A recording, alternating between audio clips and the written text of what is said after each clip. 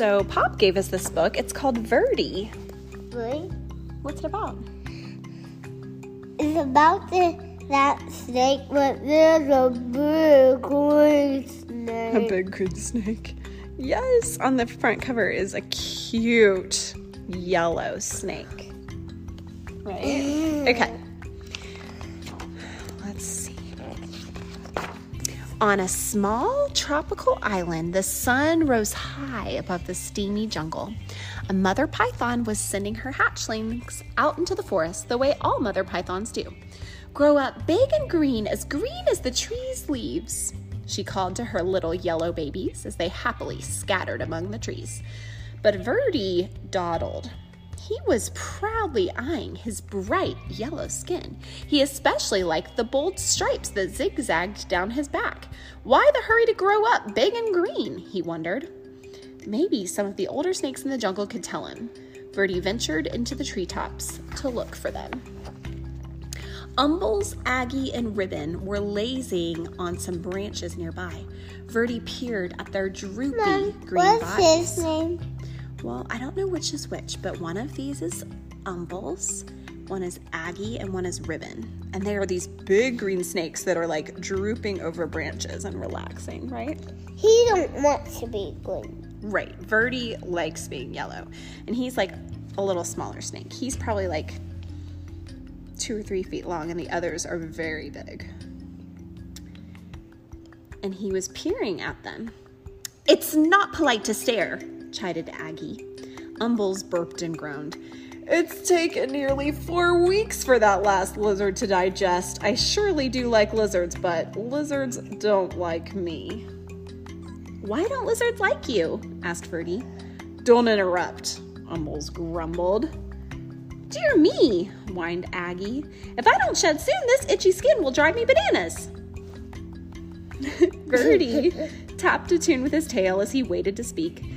"Stop that, Verdi. It makes me nervous," Ribbon complained. "Besides, you'll never grow up to be properly green, always interrupting and constantly fidgeting." Verdi couldn't imagine being in such a hurry to be like them, and he really wanted to keep his sporty stripes.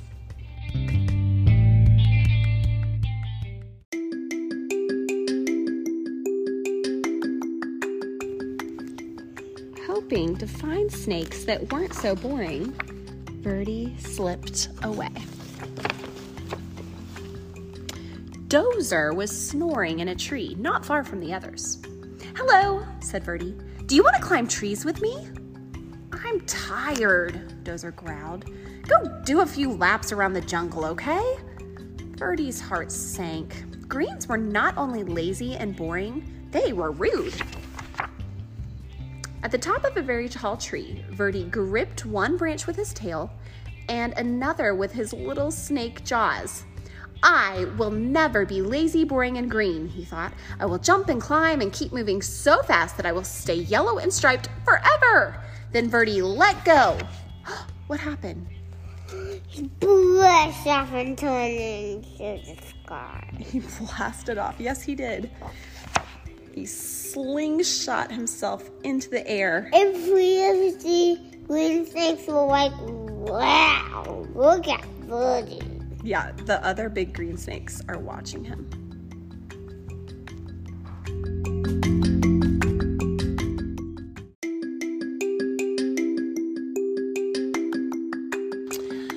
From a distance, the greens watched. "Oh my," they chorused. Ribbon shook his head. "At this rate, he'll be lucky to make it to his first molt." Aggie nodded. "He's likely to put an eye out in a branch."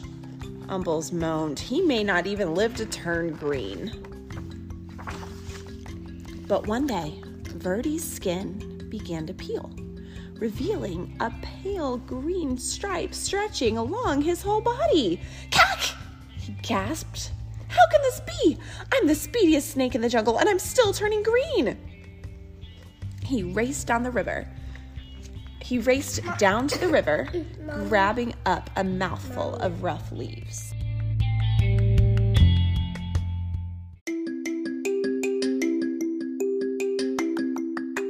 Verdi flung himself into the water.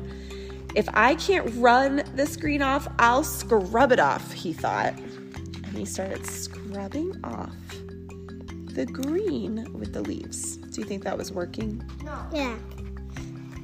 It was not working. His frantic splashing caught the eye of a large bottom feeder, which is a cactus, not a cactus, a catfish. A catfish is what I meant to say. He was cruising the murky depths. Yum, the old fish hummed. Lunch. And so, yeah, he thought the snake looked like a yummy lunch. Before the fish could haul Verdi under, the frightened snake bit him on the nose. Apoo! With a blast of his rubbery lips, the great fish sneezed, sending Verdi into the air. Slapping onto the soggy shore, Verdi skidded out of reach. Phew, that was close, he sputtered. Every inch of his body was covered with wet, gloppy mud. Kind of lumpy, kind of brown, but it sure beats being green, so he just left the mud on. Why? Okay, now. But the soft brown mud dried into a hard gray shell, and Verdi could barely move. If he even budged, the stuff cracked off in jagged chunks. As each piece fell away, Verdi could see that his body was even greener than before. "This is terrible," cried Verdi. He pictured himself hanging around in droopy loops, itching and complaining and worrying all day like the old greens. He looked up into the sky where the sun blazed, a beautiful yellow, just the color he used to be. Then he pulled a vine to the top of the tree.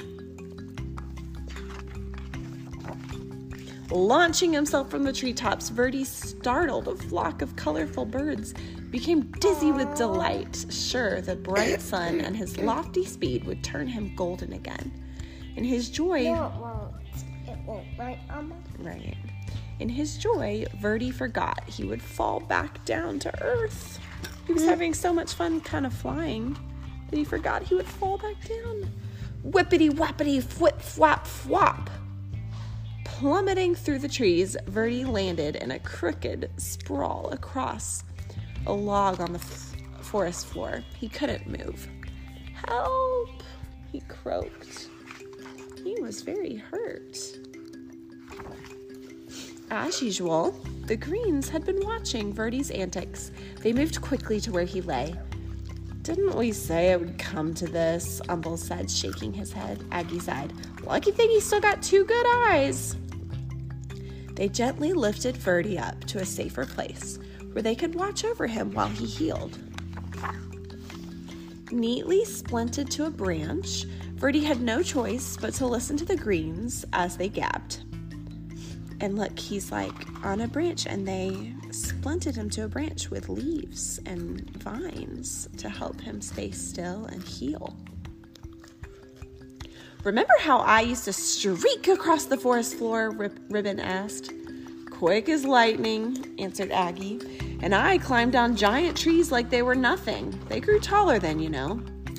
"The things I dared to run down and swallow," Umbles bragged.